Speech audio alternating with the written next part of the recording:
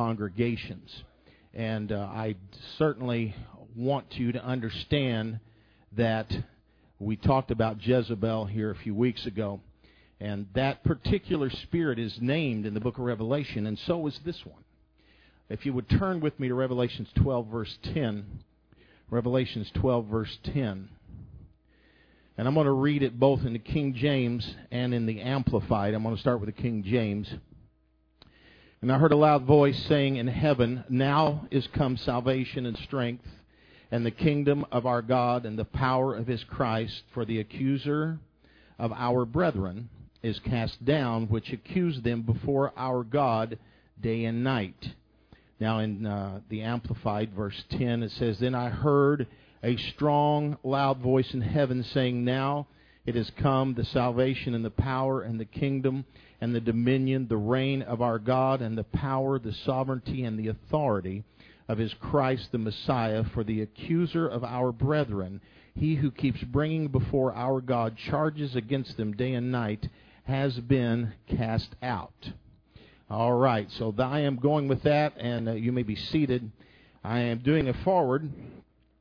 This is my forward to my message, and it may sound a little different to you, but I think it's kind of my preface for really getting into Bible study. And I think as you begin to hear this, you'll have an understanding, especially in the time we're living in. You've heard it spoken many times, in the rush and the hurry of mankind in general, Christians as well. All of us are in a hurry all the time. And when I say that, it doesn't necessarily mean that you're in a hurry physically going from one project to the other, but mentally you're in a hurry as well. You cannot be doing anything and your mind's racing. In the time that we're living in right now, it is a constant battle with self to slow down, whether it be doing a job, one thing after the other, or mentally slowing down. It is a job, and the more we look at it, what causes that is concern. We're concerned. We see taxes that escalate. We see the economy as it trickles down. And we see good jobs harder and harder to get. We see very difficult to get quality medical care. It's less available. Prescription drugs consume more and more of our earnings. Now, we can keep going, and all of you understand what I'm talking about. We have crime that's soaring out of sight. We have national boundaries that are redrawn, and all this is redrawn in the blood of fanatical terrorists. And our national value system has plummeted. It has gone down. Our value system, really, it's plundered, maybe a better word for that. And then you see that apostolic marks of distinction become less and less acceptable. Let me say that again. We have marks of distinction. An apostolic, one God, Jesus' name person has a distinction. And we see that more and more that's not acceptable. And as iniquity abounds, completely out of bounds, as the love of many waxes colder and colder, we need to go to the house of God more and more. Hebrews 10:25. We need to go to the house of God more and more.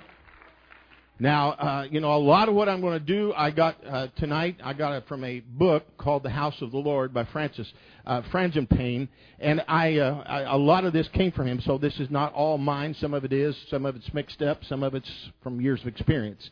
But one thing's for sure: if we're going to overcome in the age that we're living in, some of the things that we are seeing happen, the list that I just gave you, it is necessary, absolutely necessary to be in the house of God. And this means that we are to ransom or buy time. As the culture becomes more evil, we must be willing to pay any price necessary to have time to come to the house of God. Anything that's necessary to come to the house of God. And we must make every moment in the house of God count. Now, I want you to follow this. We need to make every moment in the house of God count. Now, what are you saying, Brother Robertson? If you'll listen, I'll tell you. We may sometimes be tempted to coast. I cannot stand a coasting service. So we need to put that up here. Have a little boy coasting over the hill. No coasting services. Look at that. Oh, my. I just talked to a real good friend of mine, just got back from Africa, and now I'm looking at this. It's got to be a sign from God. I know it's Africa.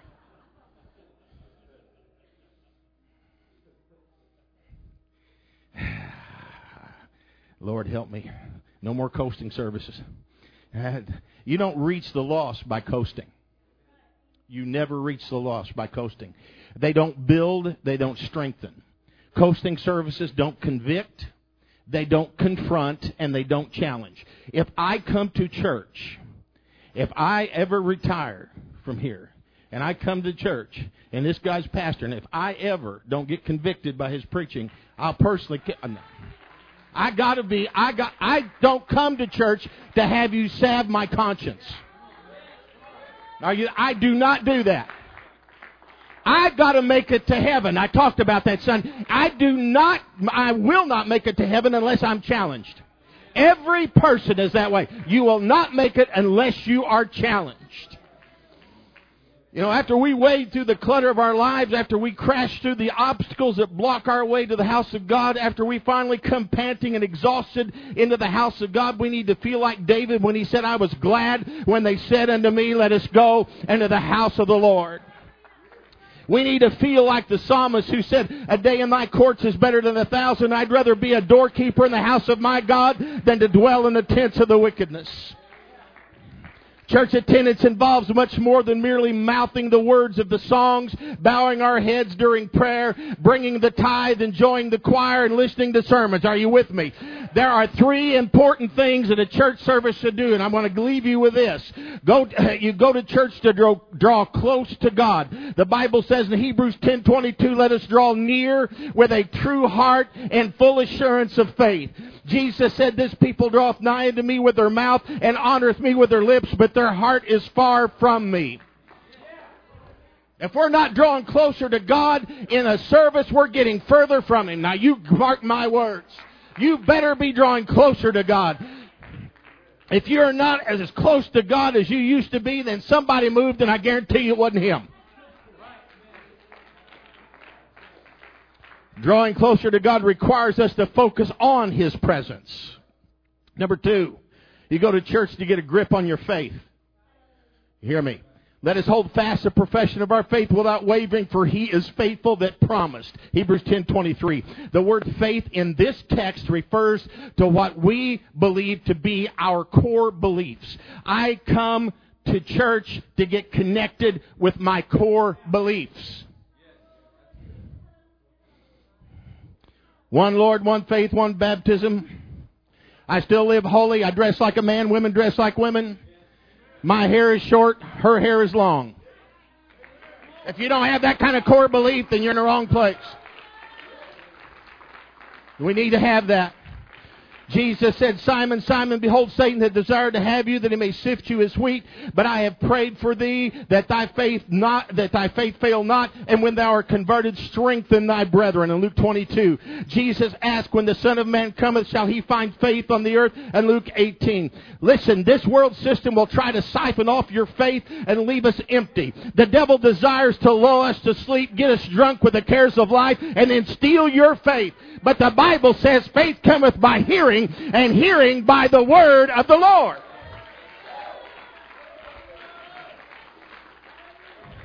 And Paul went on to say, how shall they hear unless they have a preacher? And how does he preach lest he be sent? God help us to have preachers that are sent by God, not just decided to go. Let's just get down to it. Your faith builds my faith. My faith builds your faith. Separated coals soon die out, but coals heaped together burn hotter and longer. And isolation is the enemy of faith. Jude wrote of mockers in the last time who walk after their own ungodly lust, lest be they who separate themselves sensual, having not the Spirit. In Jude 18 and 19. We attend church to avoid isolation, to get stronger grip on our faith. That's what we do. Why do you come to church? You got my 8 reasons? All right, look at them. Threw these up here. I'll get into my Bible study in a minute. I'm just exhorting now. 8 things to do when we enter. Number 1. You're quicker than I am. Look for someone to encourage. I come to church to find somebody to encourage. Not come to church to find someone to discourage. We're going to get into that part in a minute. All right? Number 2. Draw someone new into your circle of friends. Draw someone new into your circle of friends. Now, don't get that. I hate that. And but we're not bad at it. But occasionally you see that group, and you got this poor person over here, and they're sitting all by themselves, and you got 3 or 4 of us all talking Pentecostalese. And, they're not been in church long enough to get the E's down. Thank God. Don't have the E's. And we need to draw people into that circle. Number three. Express appreciation for something specific. Specific. What did God do for me today? Kept me from having a wreck. Filled my tank with gas. Filled my belly. Whatever it is. Thank Him for it. Number 4. Compliment someone. I walked in tonight. First thing I did was complimented 2 people, didn't I? That's the first thing I did. Complimented 2 people. And I waited for them to compliment back, and I finally got it. Number 5. Listen when someone else speaks. Ooh. Huh? Listen. Number 6. Make eye contact. That was the hardest thing I had because I look back some of you folks and you just siphoned my faith. I feel weak when I got done looking at you. I finally got enough strength to look you in the eye. Huh? Look someone in the eye. Go on. 7. Be first to speak. You ever seen 2 shy people go up to one another? Then wait for that person. Come on. You got to find something. Even if that person looks like they'd like to shoot you. I'm looking back at a few right now. It looks like you'd like to shoot me, but I know you really wouldn't. Say something nice. Good to have you in church. You can get some of these people that's been forced, especially a teenager. They've been forced to come. And they're sitting back there. You touch me. Well, you've heard me say this before. They think they're really tough. And they got arms like spaghetti with veins, and they just acting tough. You go up to them and say, "Hey, how are you?" And grab their hand, especially if it's a boy. And I just like to crush it.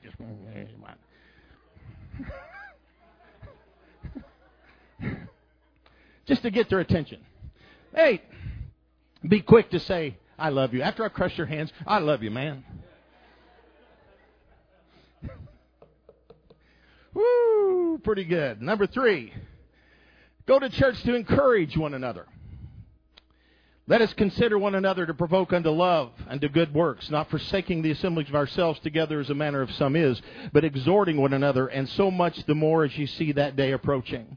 Another translation says, let us consider how we may spur one another on toward love and good deeds. Let us not give up meeting together as some are in the habit of doing, but let us encourage one another, and all that more as you see that day approaching. That's Scripture, folks. That's not me. That's Scripture. One of the most important things we can do is to be creative and finding ways to affirm and lift up and encourage one another. It's easy to dampen others' enthusiasm, to chip away at their self-esteem, to shatter their dreams and dash their hopes. Isaiah said of God's people, said they helped everyone his neighbor, and everyone said to his brother, be of good courage. So the carpenter encouraged the goldsmith, and he that smootheth with the hammer him that smote the anvil, saying, it is ready for the soldering, and he fastened it with nails, and it should not be moved. Isaiah 41. Why go to church with all these benefits and many more? Why not go? That's just that simple. That was your preface, your forward. Now let's get into what I want to do. All right? Just wanted to encourage you there a little bit. We're going to talk about, again, here, we're going to talk about the accuser of the brethren. Now, I made the statement earlier. I want to, again, reiterate this particular remark, that this particular spirit is spoken of, which I read to you the Scripture in the book of Revelation, as along with Jezebel, the accuser of the brethren. We can call him, and I will go back and forth, the fault finder, accuser, whatever you want to say. But this demon can keep you from church. That's why I preface these remarks. This demon can keep you from church. Now, this particular spirit. Let me go back to something. When you talk about Lucifer, the devil, Satan, he was an archangel, and within him is all evil encompassed within him. But Lucifer has got specialists under him. Principalities and powers and spiritual wickedness in high places, the Bible says. Specialists. You have the accuser of the brethren. You have the Jezebel spirits. You have lying spirits. You have all these, and they are specialists. Satan is not omnipotent, omnipresent, omniscient. He can't be everywhere at the same time. You cannot say the devil's here at McCormick's Creek Church and he's over in the Philippines somewhere at the same time. It doesn't happen. If we ever get Satan to come to McCormick's Creek Church, we're doing pretty good. You can laugh if you want to, but that's the truth. If he ever comes here, we're doing pretty good because there's something we're doing that he doesn't like. So I'm saying that he's got specialists, and this particular spirit, this accuser, fault finder, is a specialist.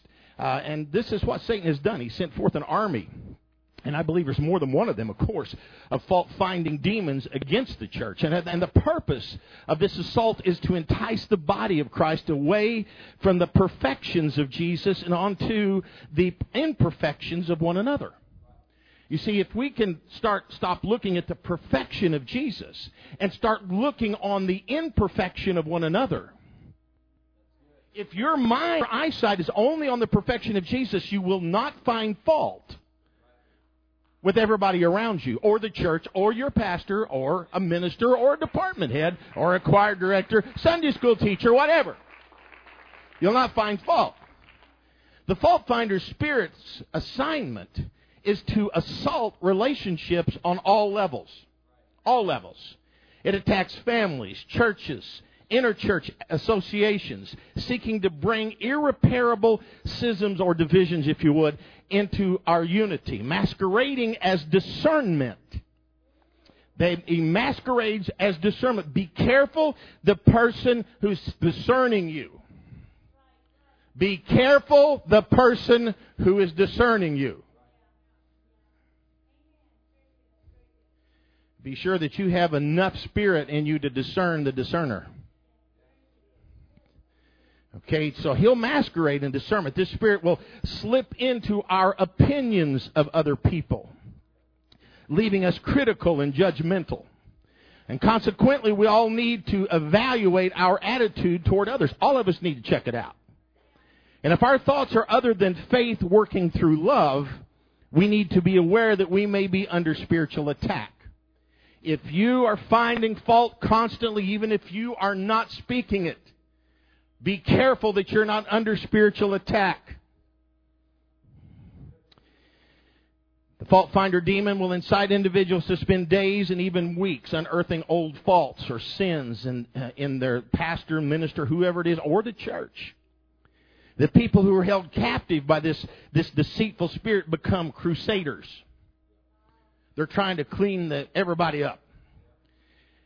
Irreconcilable enemies of their former assemblies. And in most cases, the things they deem wrong or lacking are the very areas in which the Lord seeks to position them for intercession. If you don't get anything else of what I'm about to say, I want you to get this. Because there are times, I'm going to try to keep this in order, because I want you to get this. What might otherwise be an opportunity for a spiritual growth and meeting a need becomes an occasion of stumbling and withdrawal. In truth, their criticisms are a smokescreen for a prayerless heart, an unwillingness to serve. In other words, what if, I'll just use myself as an example, I don't want to put anybody else in a position. What if God is purposely putting me through something because, and you've heard me preach this before, I have been asking God for a higher level, being a better minister, better pastor, better preacher, better person to love the congregation, better shepherd, just any of these things. That I've been praying this, and all of a sudden I start going through some really difficult times. And what God is doing is He's trying to, you're seeing this, you're out there looking, and you're seeing me go through this. And what God is wanting you to do is to be my intercessor. God wants you to be my intercessor. But instead, you begin to look at me and say, I wonder what evil he's done. Huh? I wonder what he's done to deserve this thing that he's going through right now. What evil lurks in the hearts of men, the shadow knows.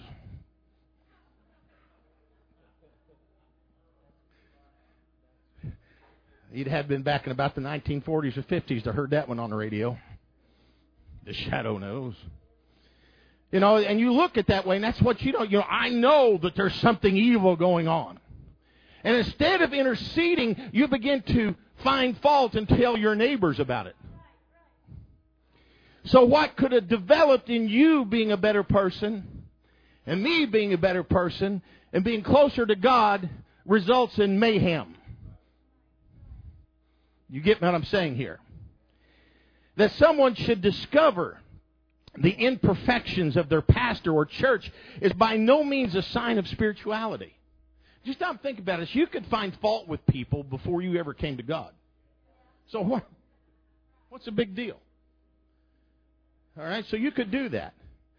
You could always do that. What we do with what we see is the measure of Christ-like maturity. Remember when Jesus saw the condition of mankind. Now think about this one. The Bible says in Philippians 2:7 that He emptied Himself, taking a form of a bondservant. He humbled Himself by becoming obedient to death, even the death of the cross. He died to take away sins. He did not judge them.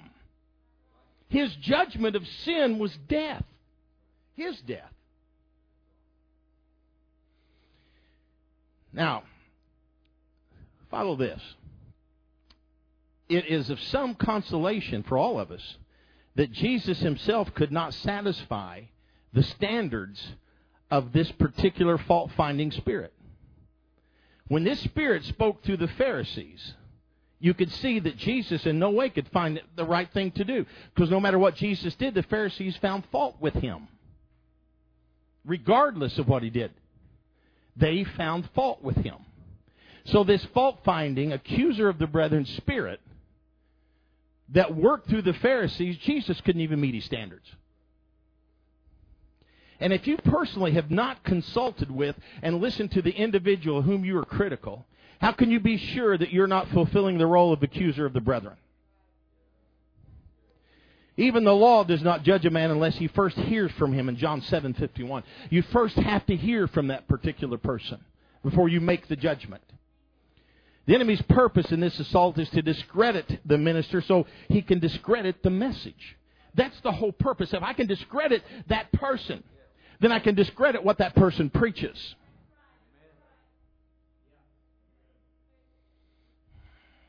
Now, the timing of this, and this is from what I've seen myself or perceived, if you would, the timing of this spirit's attack upon congregations was almost always just prior, because I've seen it here, just prior to or immediately after a significant breakthrough. Whenever that thing begins to happen, and maybe that's why I'm teaching this tonight, because I know that we're there at the edge of something. We've actually coursed into it somewhat. Some people have, and some people are still standing at the edge of the water. But I'm still saying that when you have this and this thing comes about and begins to point fingers and the accuser begins to happen, this is just prior to or, again, immediately after a major breakthrough within the spiritual realm.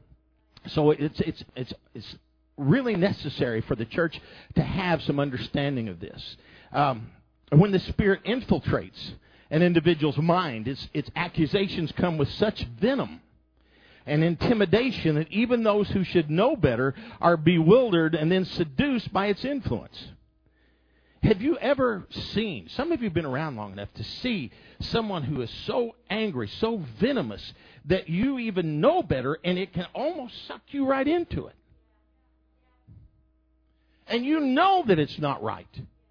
But it's such a seducing spirit. It is so seductive in the way that it handles things. And what it's trying to do, let's just put it this way, nearly all involved take their eyes off Jesus and they focus upon issues, ignoring during the contention that Jesus is actually praying for His body to become one. Now, if Jesus, which He is praying for His body to become one, how is it that we have the right to be contentious? How can you truly have unity in the body when there is contentions within a congregation?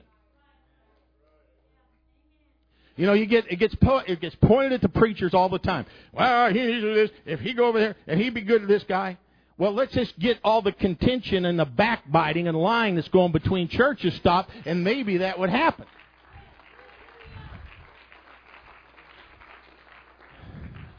You know why preachers are afraid of each other? I'm going to give you more information than you need tonight. Because of the person who left their church and went over and lied about them to the other preacher. That's exactly why.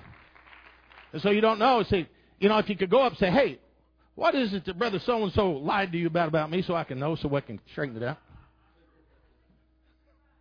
And then, why, he don't have a forgiving spirit. I just want to know what he lied about. That's all. I'm not saying I didn't forgive him. I just want to know what he lied about. You understand what I'm saying? How do you build unity? It has to start within us. No contention. No pointing fingers.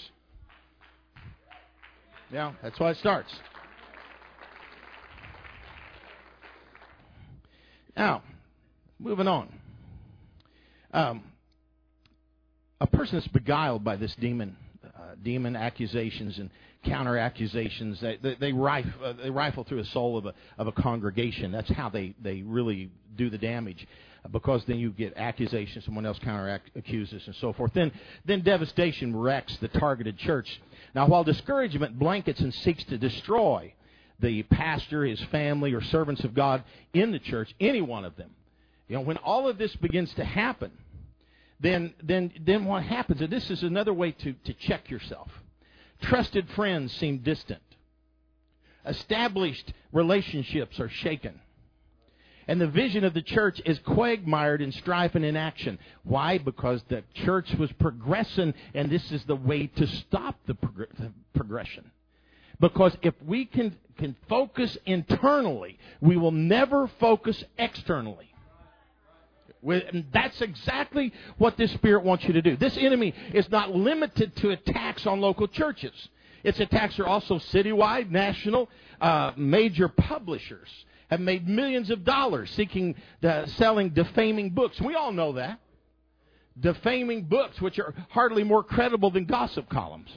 Yeah, and a few of the ministries I know, and I'm going to qualify again. I know some of this stuff was deserved. I realize that. But it's never deserved to the point to where that's where you focus on it. And regardless whether that person who was defamed in any way or all this nasty stuff was published was a truth preacher or not, which most of them weren't, it doesn't make any difference. The people still blanket everything in Christian. It's just one great big blanket. And it hurts everybody when this has happened. So the best thing to do is just kill it right then. Just refuse to talk about it.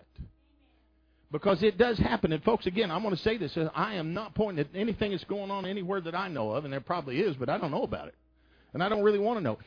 I'm just telling you that I know that it can stop us, and I see the potential of this church doing what this church has really been meant to do. I see the potential, and we cannot back down and let this happen to us. It can happen through families. I need to sit down. My back's hurting. Oh, that feels better. Hallelujah. You want to preach a while? Okay. It can happen through families. You get mother, father, daughter, son, aunts, uncles, all the, family. And you get them all in the same church. Sometimes that's the greatest detriment there ever was. It can be. It doesn't have to be. But, family squabbles can somehow drift out into the church. When that family would have squabbled no matter what, because that's just the nature of some people. I never squabbled with my family. I just ignore them. You just ignore them. But, that can drift out into the church. And before long, you got people talking about something they don't have a clue about. It's just something that's happening. Or do you know what Keith's brother did to him? He shaved his head. Can you believe he would do something like that to him? I always thought he looked a little bit like a cue ball, but now I really know it does. I love watching him down there shaking his head and smiling real big. I love that. That helps me.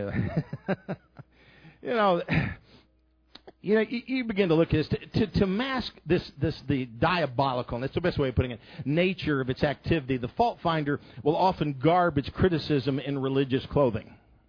Under the pretense of protecting sheep from a gnat-sized error in doctrine, it forces the flock to swallow a camel-sized error of loveless correction. Now, correction is necessary, but loveless correction is never right. Loveless correction is never right. Attempting to correct violations of Scripture, the very methods employed are a violation of Scripture. The way people did. That person did wrong in what he preached. I've had this done to me. He didn't preach. I went back and listened to the tape. That was back when there was tapes. I went back and listened to the tape and never did figure out what I did wrong. But this person had determined they turned me into the presbyter. And they listened to the tape. And they couldn't figure out what I'd done wrong either. But I knew what I'd done wrong. I'd crossed that person. And you see, there was no loveless correction here.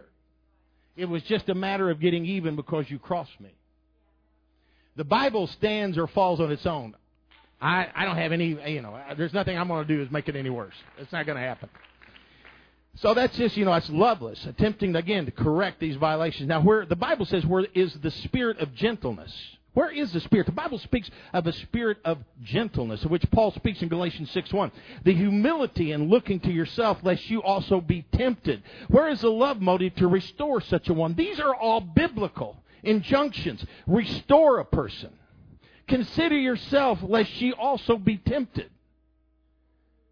Whenever you begin to point at somebody, you better be so careful because you will be judged. You will be judged, I guarantee you, probably quickly, on the same manner that you've judged that person. And it all happens that way.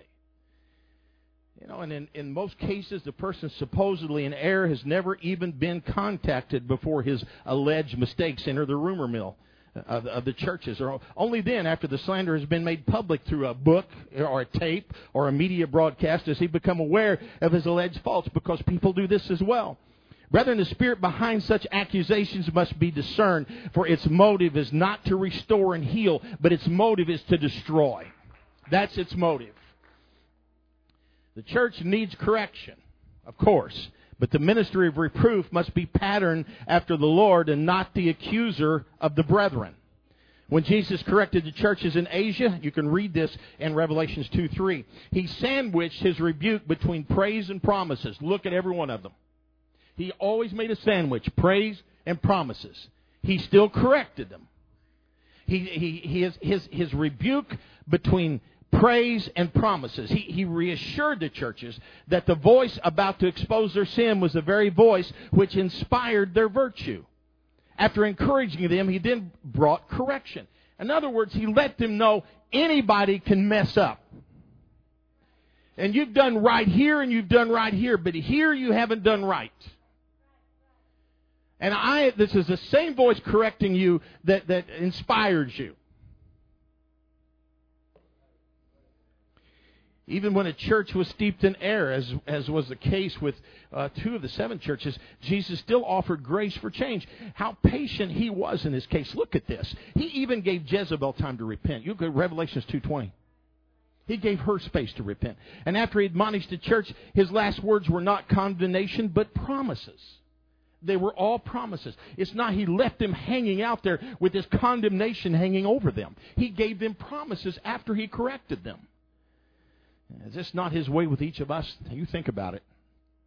Even in the most serious corrections, the voice of Jesus is always the embodiment of grace and truth.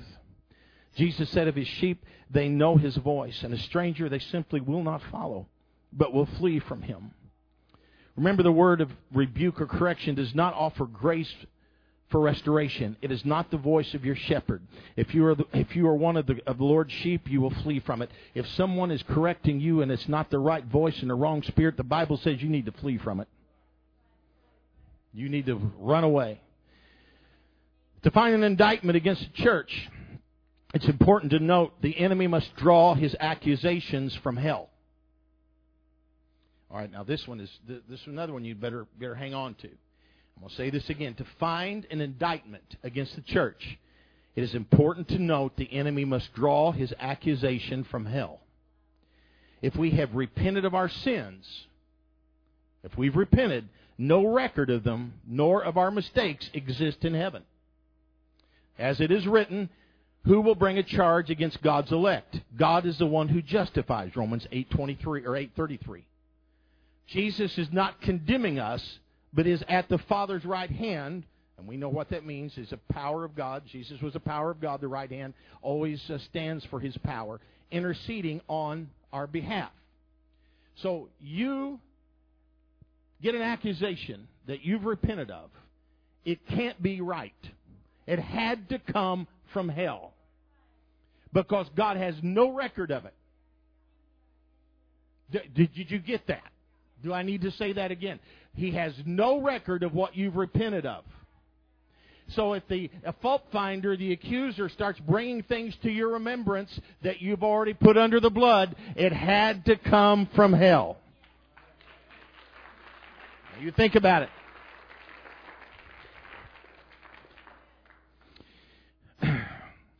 Let us therefore expose the weapons of the fault finder.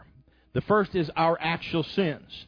Our failure to repent when the Holy Ghost, Holy Spirit, if you would, desires to correct us, opens the door for the accuser to condemn us. The voice of the enemy never offers hope nor extends grace for repentance. It acts as though it is the voice of God and we are guilty of the unpardonable sin.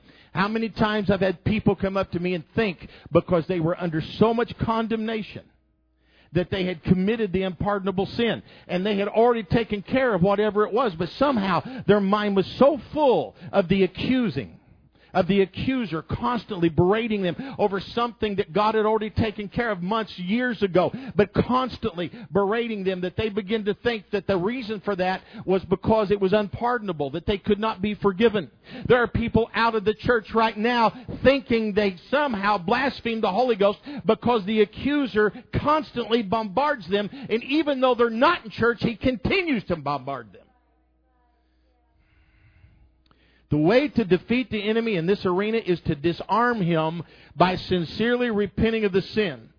Looking again to the atonement of Jesus as the sum of all our righteousness. Yet Satan seeks not only to accuse us as individuals, but to blend into our minds criticisms and condemnation against others as well. So instead of praying for one another, we react in the flesh against offenses. Our unchristlike responses are easily manipulated by the fault-finding spirit.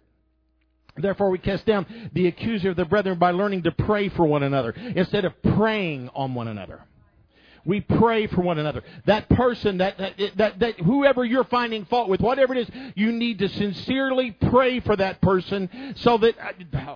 I hope you can understand what I'm trying to say here. Because if you don't, you're going to constantly have criticism. The only way to get it out of your heart is to pray sincerely for that individual. I know that firsthand. And sometimes it takes constant.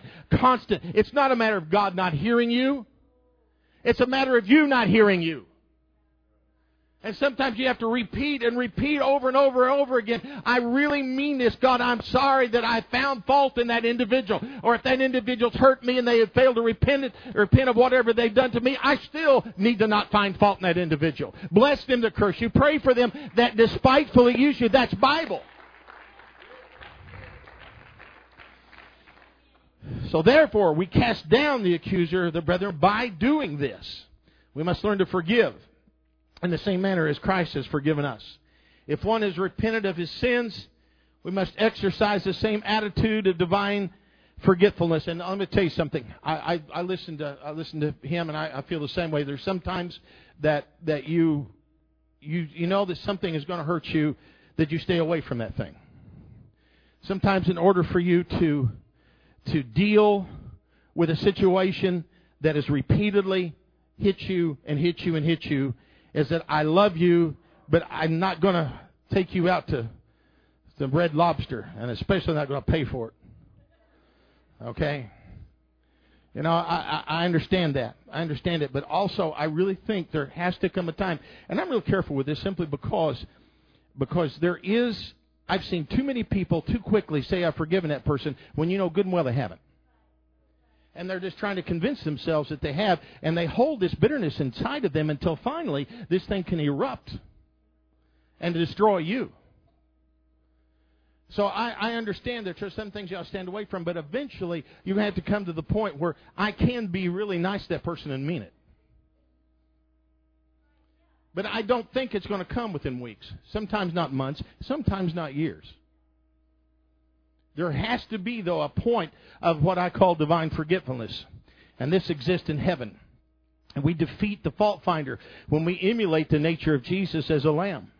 Christ died for us sinners as priest. He intercedes. Now you think this. Jesus died for sinners, and as a priest, He intercedes. The second weapon this demon uses against us is our past mistakes and poor decisions. Anybody ever made a poor decision?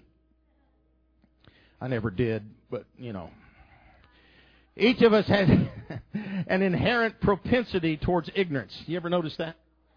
We all have that propensity. One does not have to read far in the history of the saints to discover they were not called because of their intrinsic wisdom.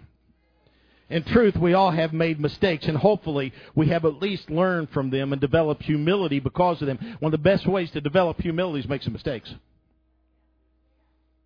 You find out that you're not so judgmental with people when you have gone the same road that they've gone. That develops humility. This fault-finding demon, however, takes our past mistakes and he parades them before our memory, criticizing our efforts to do God's will, thus keeping us in bondage to the past. Now, when the enemy pits us against one another, it first provokes us to jealousy or fear. That always is the beginning. The beginning to be criticized, to be judgmental, the fault-finding demon, the first thing he'll do is he'll cause you to look at someone with jealousy in your heart. Or fear, one of the two. Now, the security of our place in life seems threatened by another's success. You got me? Now, perhaps to justify our personal failures or flaws, we magnify the past shortcomings of others. The more our jealousy grows, the more this demon exploits our thoughts until nothing about the individual or the church seems right. In the final stage, we actually wage a campaign against him. No defense he offers are going to satisfy us. We are convinced he is deceived and dangerous, and we think it is up to us to warn others. Yet the truth is, the person whose mind is controlled by the fault-finder demon is the one who is deceived and is dangerous. For his own unrepentant thought towards jealousy and fleshly criticism have supplied hell with a lumberyard. All kinds. They can erect with all the stuff that they've got down there, erect walls between members of the body of Christ, and that happens all the time, and it's still happening. It starts with us, within, in order for it to grow without. And I'll be the first one to say, you can't force someone to like you. But on the other side, you can be nice to that person. And you don't have to judge that person. You don't have to yell at that person. You don't have to tear that person down in front of others or to others. You don't have to do any of those things. Sadly, it's often leaders who fall from the intensity of their first love and become the fiercest persecutors of others who are moving in the Holy Ghost. Now, you stop and think about it. You got a preacher, it's any of us, that just simply can't seem to get there, and you got someone out in the congregation who's, they're giving tongues and interpretations and prophecies, and they're doing all these things. Well, the first thing this guy, the devil's going to stand. Well, you could be standing right up here. He's going to throw it in your mind. Well, look at them. Why didn't God do that for you? Here you are, the pastor. Now, I can assure you one thing is God knows my heart. I want you all to do it, and I don't want to. You know why I don't want to? I don't want to because I don't think as a pastor that I've succeeded unless other people have developed in the gifts of the Spirit. If for me to be successful, I've got to see others be successful. And if a man is a man of God, that's exactly what he should want. Oh my. Done too much. I might get back into Proverbs. So I might have to do. The Lord's disciples will be persecuted. And I can find no biblical authorization for Christians to persecute.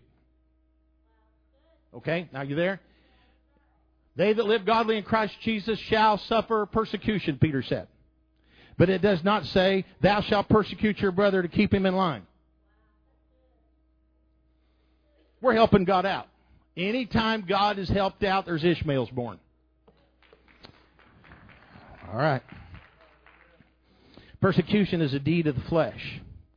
But as at the time he who was born according to the flesh persecuted him who was born according to the Spirit, so it is now also.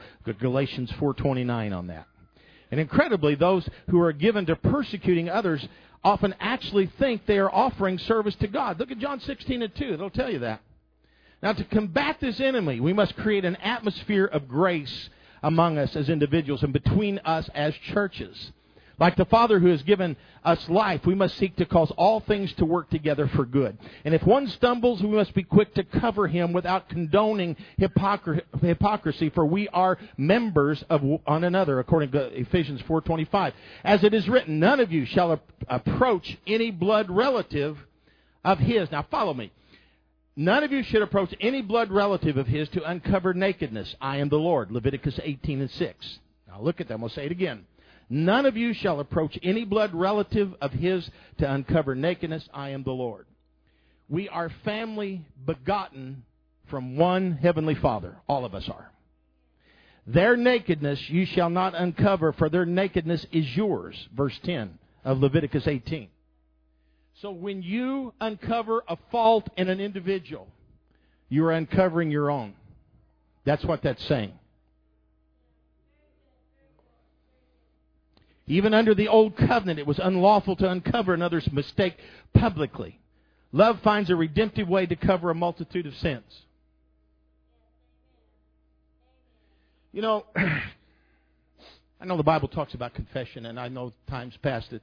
And I would never tell a person that if they want to confess something in front of the congregation, I wouldn't tell them they couldn't. But on the other hand, I would show them this. Because sometimes in their zeal to confess and get things over, it's okay to talk to me. It's okay to do that, and I'm not the father confessor. No, I'm not trying to take that role. I understand that. But I'm just saying that sometimes what happens is you create a image in a congregation's mind. And even though you're doing all the right things, that image is still there. Now, whether you like that or not, that is exactly the way it is. That's why the Bible says what it does. The accuser uses yet another weapon, and it uses this weapon astutely. There are times in our walk with God when to increase fruitfulness, the Father prunes us back. John 15 tells you that. This is a season of preparation during which the Lord's purpose is to lead His servants into new power in ministry.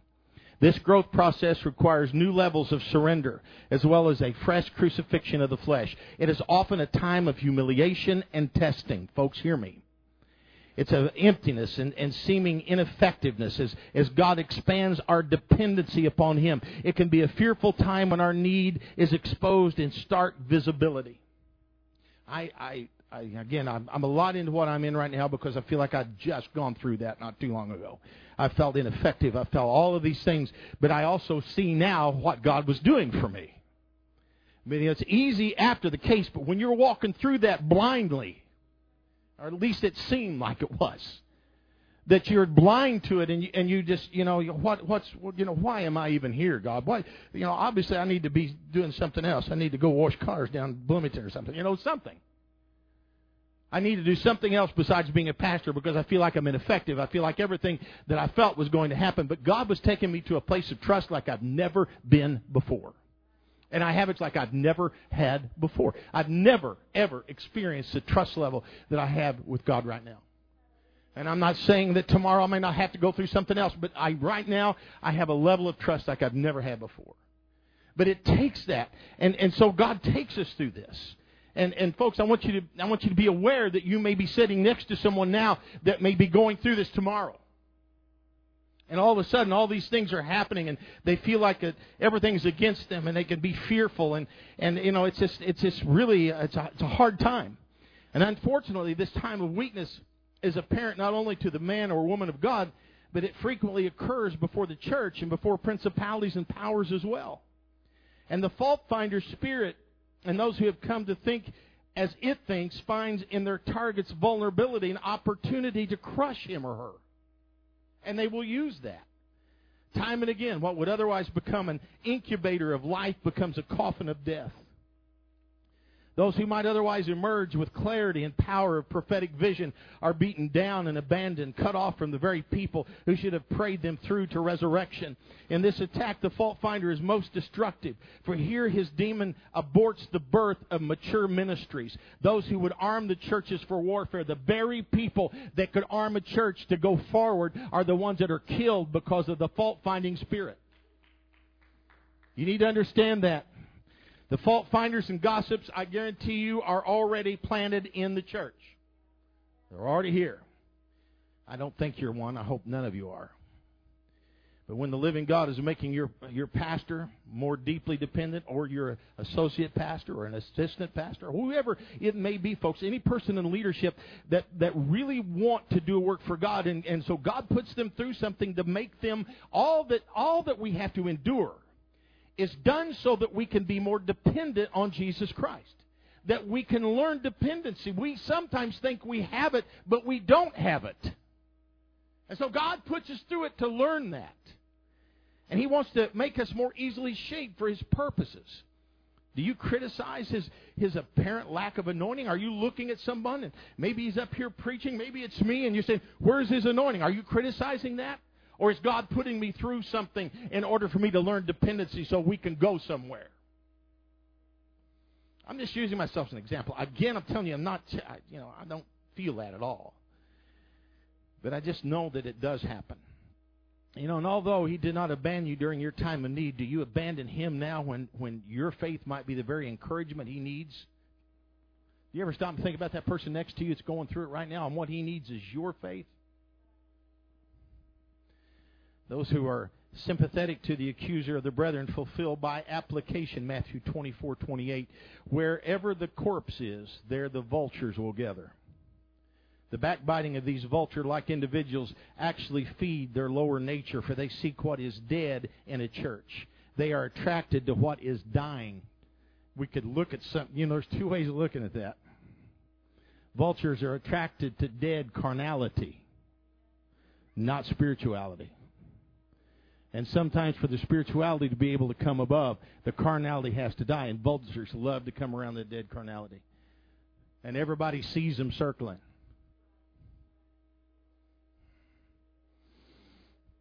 Eventually, these fault finders depart, instinctively looking to take issue with some other church. These are grumblers, finding fault, the ones who cause divisions, according to Jude 16 through 19. They leave behind former brethren, severely wounded in strife, and a pastor or a leader, in any case, greatly disheartened. And soon they join a new church. And in time, God begins to deal with this new pastor. And once again, the fault finder spirit manifests itself strategically positioned to destroy another church. Are you there? Today, God is seeking to raise up His servants with increased power and authority in the pruning stage of their growth. And will we water their dryness with prayer, or will we be vultures drawn to devour their dying flesh? What are we going to be? Stand with me. Right here, I'll give you exactly 1 minute. Got any question on what I said? Anybody? Raise your hand. Questions, comments, exactly 30 seconds. Not you. See, I got her, didn't I? Anybody else? Anybody on this side? Any questions? You understand what is everything clear on what I'm trying to talk about, fault finding, and how this is a spirit? Is it clear? Middle. Anybody? Questions, comments, complaints, attitude adjustments that will be distributed, all that stuff. Anybody? How about you, Jonathan? You understand what I'm talking about? Okay, if you were to give me a synopsis of what I just talked about, what would you say?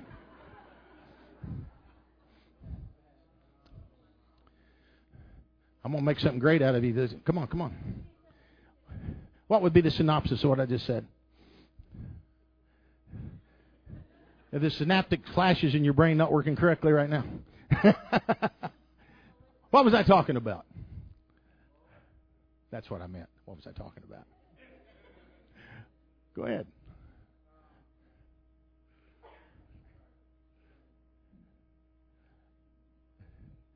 About fault-finding spirits in the church.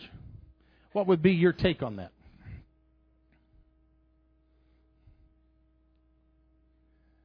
You'll never want to come back in here again, will you? It's okay. I did it on purpose. That's all right. You keep thinking. I'll come back to you. On this side. I'm just going to pick someone else. See if anybody listened to what I was saying in here. Leslie, what I say, I'm going to see her get red. Look, what I tell you? I'm sorry. I had to do it. Go ahead. I had to. Well, look at you. Go ahead.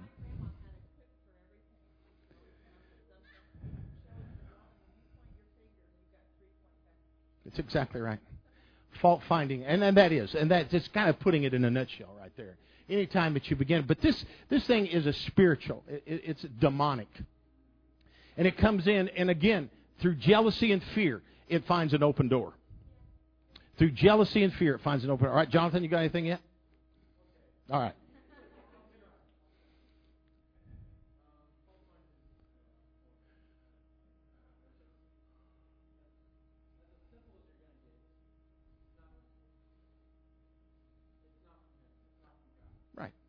Right. It's just, and that is, it's not from heaven, it's not from God.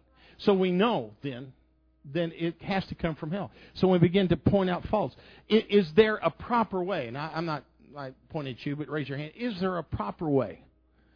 Is there a proper way of handling something like that? Go ahead.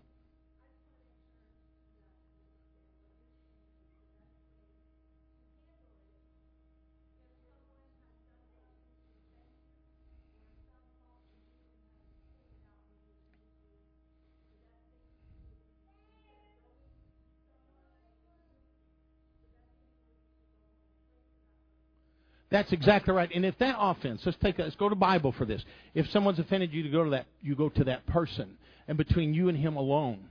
And then there's the next level of that is then you find someone to go with you.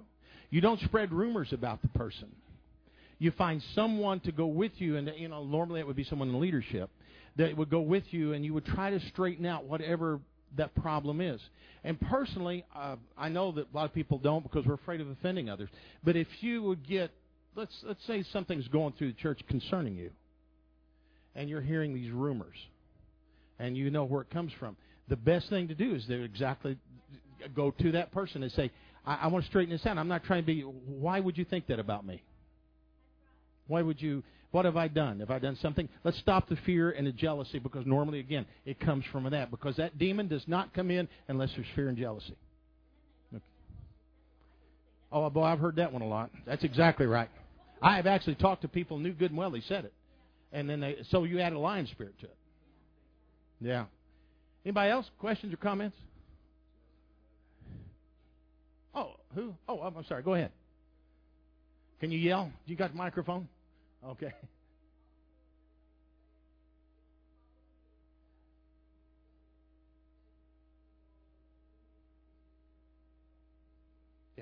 Eliminate everything, and taking care of something quickly, very very quickly, and it's a wise thing. And again, there is a right spirit, because we have to go back and take in consideration, bless them who curse you and pray for them who despitefully use you. I just want to stop this. I don't want to hurt the church.